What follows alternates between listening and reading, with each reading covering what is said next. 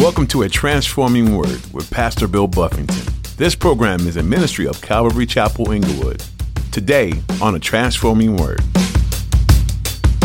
We're going to look at the enemy approach in a very different way. The enemy is going to try to approach them using someone that belongs to the Lord, someone with the gift of God upon their life, the gift of prophecy.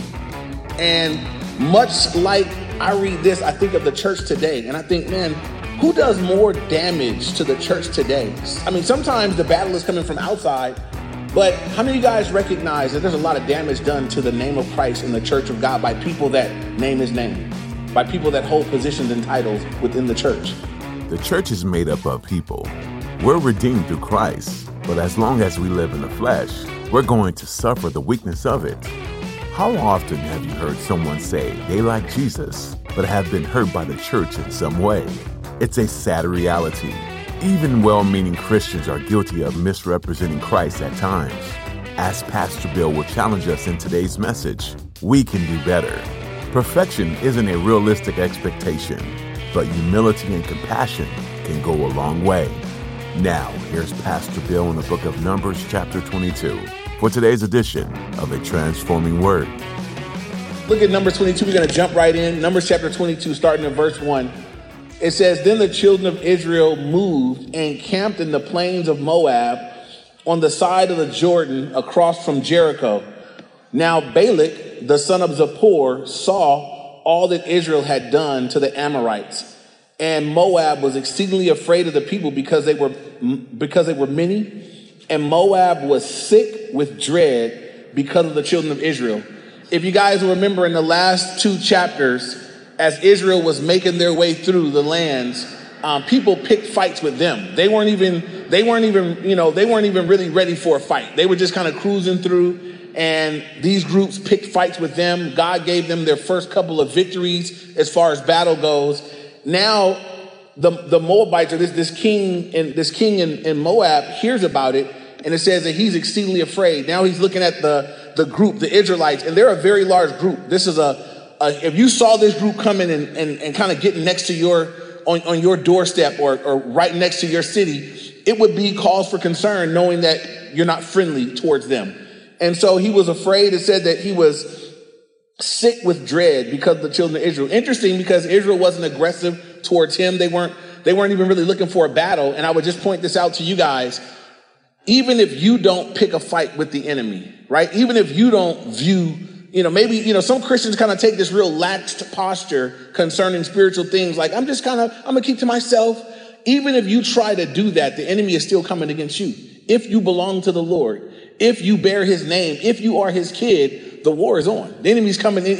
Even if you try to take the kind route or the route of less conflict, it's still going to be there as it was for them. So once again, they weren't really looking for a fight or looking for a battle, but it was getting brought to them. And so this king of the Moabites it says, sick with dread because of the children of Israel. Verse 4, "So Moab said to the elders of Midian, 'Now this company will lick up everything around us, and as an ox licks up the grass of the field.' And Balak, the son of Zippor, was king of the Moabites at this time."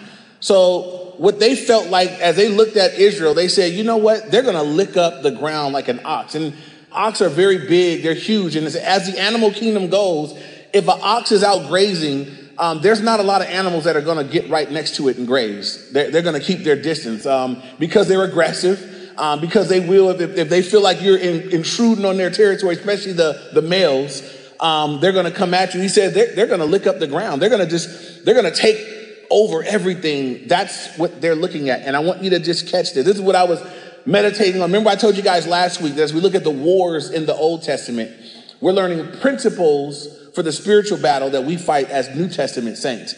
So as we look at this here, the enemy is looking at Israel begin to take ground and saying, we got us. I don't want them to take my ground. And understand that as believers, as you begin to take ground for the Lord, maybe you've led someone to Christ. Maybe you're trying to lead someone to the Lord. You're taking ground. You're taking from the enemy. Expect and be aware that he's going to come against you. There's going to be warfare in that. Jesus in the New Testament said, you can't go into the strong man's house and take his things until you do what?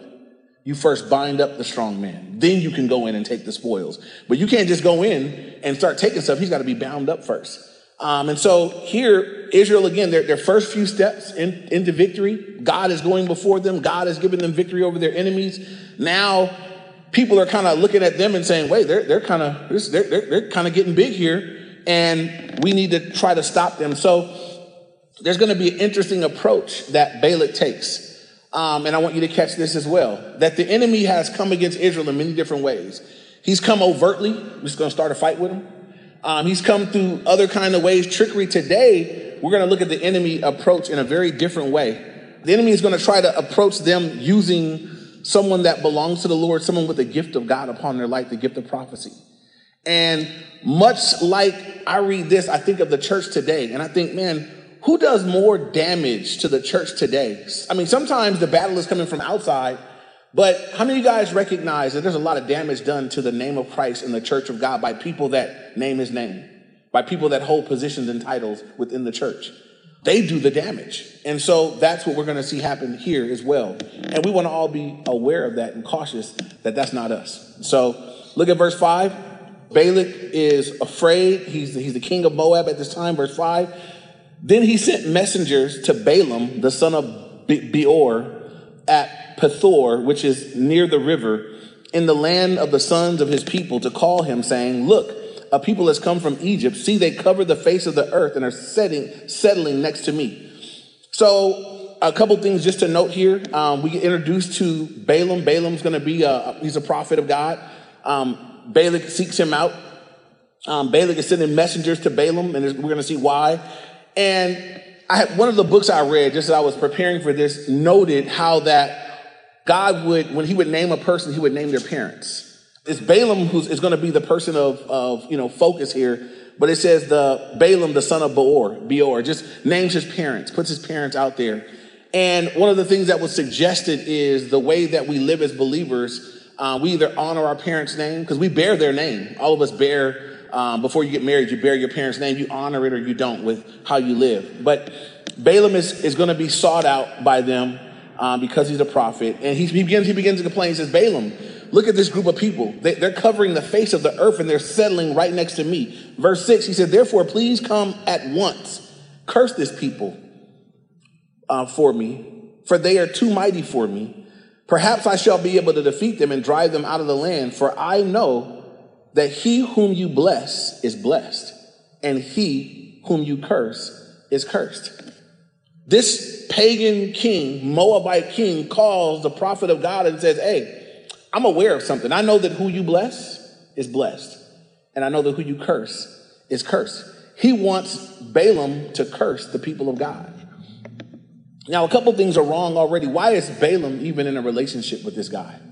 Why is it? We're going to find out that he's not a good guy. Even a couple of pastors that I listened to on this, they believe that Balaam was not even a prophet of God. I disagree.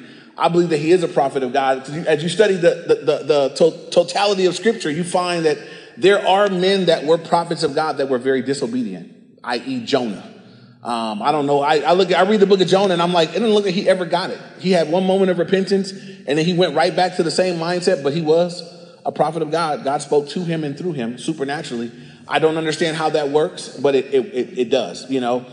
So he's in relationship with this guy. He calls him out and says, hey, come over. I understand that whoever you bless is blessed. And we're going to see that when they come to Balaam, they're going to bring something called a diviner's fee. That they're treating him, his gift of prophecy, like it's witchcraft.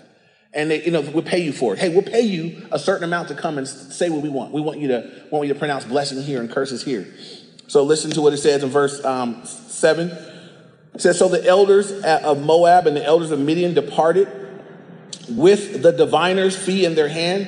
You might note that that's the money that they give to someone to get them to say what they want them to say, to curse or to bless. And they came to Balaam and spoke to him the words of Balak. And he said to them, lodge here tonight, and I will bring back word to you as the Lord speaks to me. So the princes of Moab stayed with Balaam. They stayed there overnight with him. So I want you to just think about this. If you're a man of God and God's blessed you with the gift of prophetic utterances, God gives you a word or you speak a prophetic word, I think most of us, if someone came and said, hey, I want you to use that gift to curse these believers over here, I think we would be, get out of here. We wouldn't even hear of that. We're going to see that Balaam is very enticed by the opportunity to make money. And I bring that up and I point it out because we live in a time today where there are churches today where people for a fee will come out and prophesy to your people. They won't just come out and prophesy to your people because God gave them a word. They have a retainer. This is a fact that within the church today, there are men and women who hold or claim the title prophet or prophetess, and for a certain retainer, pay me this amount, I will come and I will speak prophetic words to your people. And there are churches that look forward to this. They have these people come in, they pay them well, and they come in and they speak. And it's interesting to me, they only speak positive things, what people want to hear. I think of a real prophet were to show up in a church full of people. I mean, when I look at the prophets of God, they're pointing out sin. They see everything. They see the good and the bad. The same prophet that, tells you that God's going to bless you and, give you a kid, tell you over here, David, you're the man. You done sinned and took that man's wife. If it's a real prophetic word. So Balaam here is going to be enticed by the money that they're offering him. We want to look at this, and the Bible says in the New Testament that we're not ignorant of Satan's devices, like they're not new. And so as I read this here and I see the things that happen in the New Testament church today, I realize that, wow, this isn't even new, that Satan would seek to use people that are in position, that, I can't beat them, but I'll join them. I'll come from the inside. And again, we want to be aware of that. That's one of his devices. It's one of the ways that he seeks to work.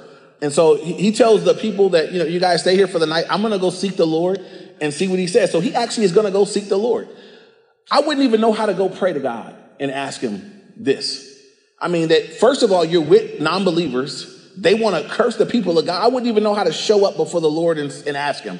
But he figures out how to do it. So look at verse 9. Then God came to Balaam and said, who are these men with you? It's a great question. God opens up and said, man, who are these people with you?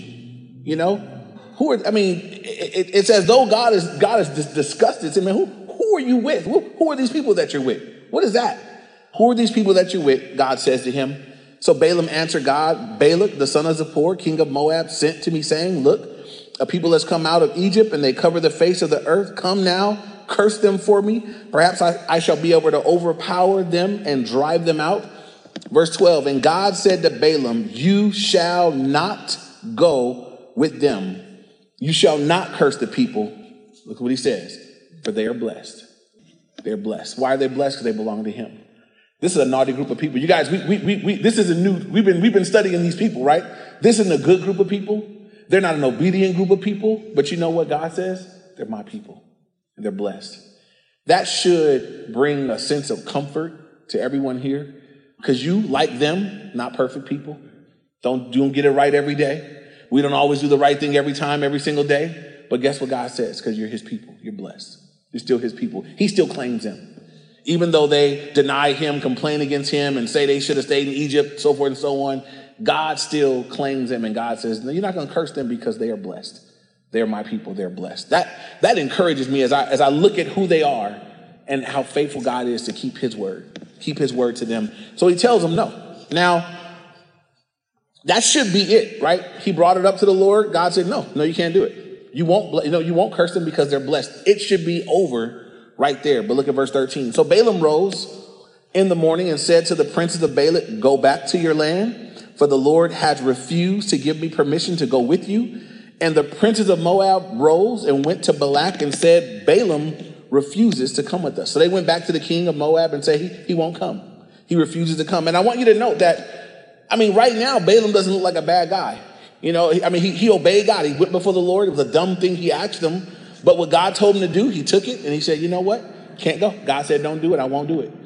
And so I read this and it's confusing. It's like, how come he's so obedient right here, but he's being so compromised in this other area? What's the draw? What's making him compromise right here? And I want you to catch this, because you can have a believer that over here, they love the Lord. They want to obey God. They actually seek God. But over here, they got compromised. They got some area of their life, some area of their heart where God doesn't have full dominion. And over here, there's what we're going to find in Balaam's life is his greed for money and prestige It's going to keep drawing him out over here. He is over here seeking God and looking like he's obeying, but it's so enticing to him that they're going to offer him prestige and honor and riches and money. And the draw for those things is going to keep kind of drawing him over here, even though God had a better purpose and plan for his life. We want to be careful about the same thing in our lives, that God has a purpose and a plan for us. And the Bible teaches that, there could be the cares of this world, the desire for riches. The Bible says that the desire to be rich in Timothy, he says, pierces people through with many sorrows. It's not bad to be rich, but it's bad to desire to be rich. If it's your life's goal to be rich, the Bible says that's a bad plan. Be rich in God. The Bible says, there are things that you could pursue that would be good. Those who seek, if you're seeking him, you want to be filled by him. You want righteousness. You want God to fill your cup. Those things that you can seek God for. But God said, if your goal in life is surrounding stuff and money and riches, pierce you through. Think of all the dumb things people do in hopes to get more money. They gamble, they go in debt, they make bad financial decisions, they're greedy. It affects us. God says that's not what I want for you. That's what is stumbling Balaam up here. So maybe you're here. Maybe somewhere deep in your heart, there's the dream to hit it rich, to be rich. I've watched television shows where it talks about people that have become rich, and there was one show where it was showing people that kind of became rich on accident. They just stumbled upon something one day and they kept doing it. One of them was there was a family, and where they lived, they figured out how to harvest worms. And they had done it because they were fishing all the time, so forth and so on. But then they figured out how to do a lot of it, and they had tons of it. And one time they accidentally had just a whole bunch of worms, and they said, what can we do? And they found that someone would buy it from them. And when they saw the rate at which they bought them for, they were like, well, shoot. We're going into the worm bit, and they became millionaires off of worms, dirt and worms. I mean, you watched it and it was like, wow. And you can watch a show like that and just go I'm gonna go in my backyard. I'm gonna see what I can do. I'm gonna dig under the apple tree, but it just kind of happened for them. And there are people that God ordains and calls to be wealthy and be rich. That's praise the Lord. But don't pursue it. Particularly don't pursue it as a life goal. Pursue God. Seek first his kingdom and all his righteousness, and everything he has for you will be added. If you're supposed to be rich, you'll seek God and follow him, and you'll end up rich. If you're not, you won't. It's okay. But that's the issue. That's the challenge. That's the problem in Balaam's heart, is the enticement for the stuff is going to continue to call him. And so God had been very clear. God told him he couldn't go. He didn't go. He was obedient initially and told him, God didn't give me permission to go with you. And so the princes went back and they told Balak, hey, he won't come. He's not able to come with us, verse 15. Then Balak again sent princes more numerous and more honorable. So the first time he sent princes, and they were pretty honorable guys. But the second time he sent many more and more honorable. He's sending people that are wealthy and rich and prestigious, that would be the draw. And so they go to him in verse 16, and they came to Balaam and said to him, thus says Balak, the son of Zippor, please let nothing hinder you from coming to me, for I will certainly honor you greatly, and I will do whatever you say to me. Therefore, please come, curse this people for me. Now, God told him he may not go. The enemy is coming and saying, you need to come up at once. Please come up at once. And verse 18, then Balaam answered and said to the servants of Balak, though Balak were to give me his house full of silver and gold, I could not go beyond the word of the Lord my God to do less or more. Now therefore, please, you also stay here tonight, that I may know what more the Lord may say to me. Now, does he need to pray again? Has God already been very clear? God's been very clear. There's the perfect will of God, and then there's something called the permissive will of God, right? The perfect will of God, this is what he wants for you. This is his A plan for you. This is when you say, God, what do you want for me? And God says, I want that for you. Boom. The perfect will of God makes it clear to us. Then there's the permissive will of God. You pressed in, you kept nagging, you wouldn't stop. And God said, you know what? Go ahead. Go ahead. Fine. You want to go? Go ahead and go. Any parent here understands. I mean, your kid may want something. I know I was a master at this with my mother. I could ask my mom something and she's like, no. And I was masterful I just had to, I knew how to pick the timing right.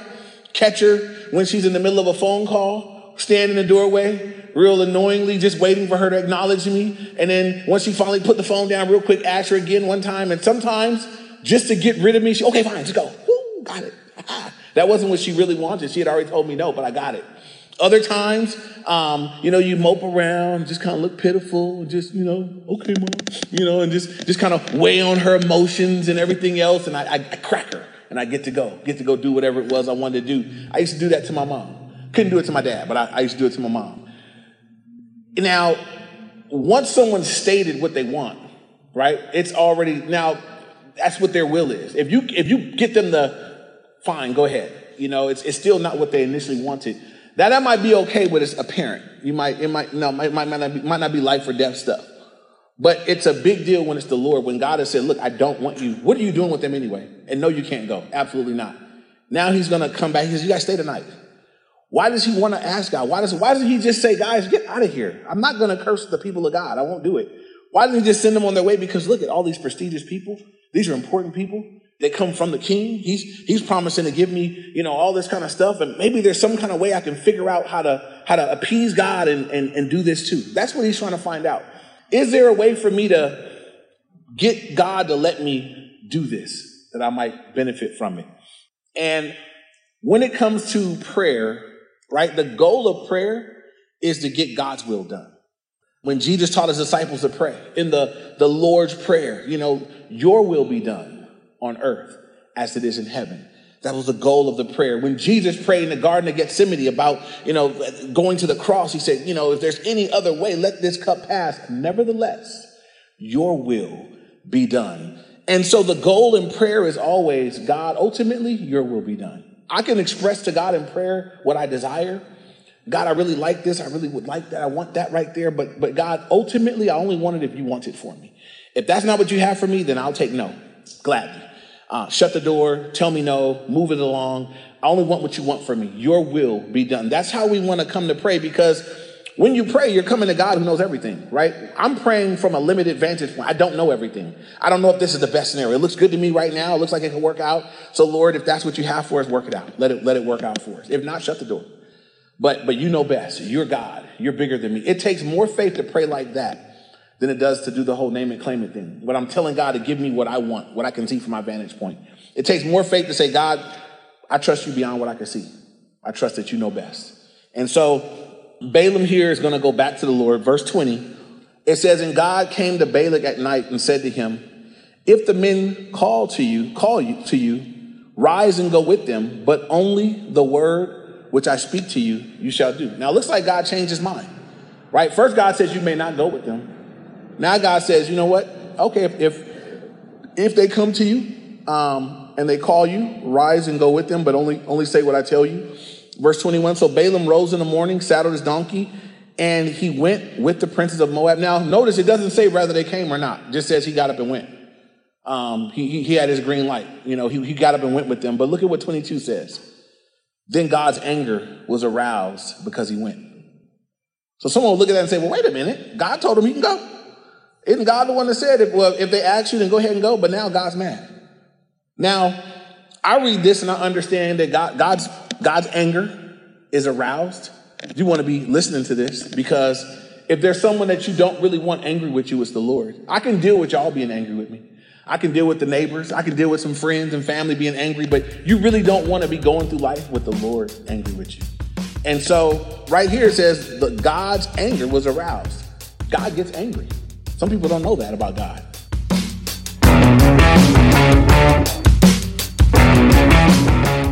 That's all we have time for today on A Transforming Word. Thanks for tuning in. Pastor Bill Buffington has been teaching through the book of Numbers, and we pray that it's been eye-opening for you. In this book, you see how God dealt with sin and disobedience in the Israelite camp, but you also get a sense of how God delights in obedience and a soft heart.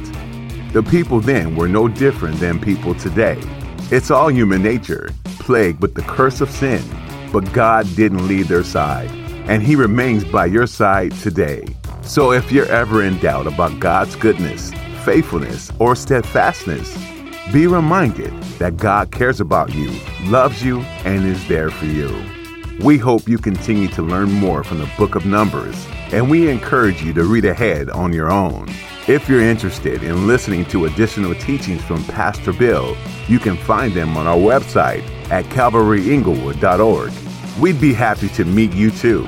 If you live in the Inglewood area or happen to be passing through, come join us for worship this weekend. You can get service times and location information at calvaryinglewood.org. You'll even find links to stream our services if you're unable to be with us in person. Then you can catch up on previous messages online. That website again is calvaryinglewood.org. Before you go, we want you to know that we're grateful to have you as part of our listening audience, and we pray you continue to look to Jesus.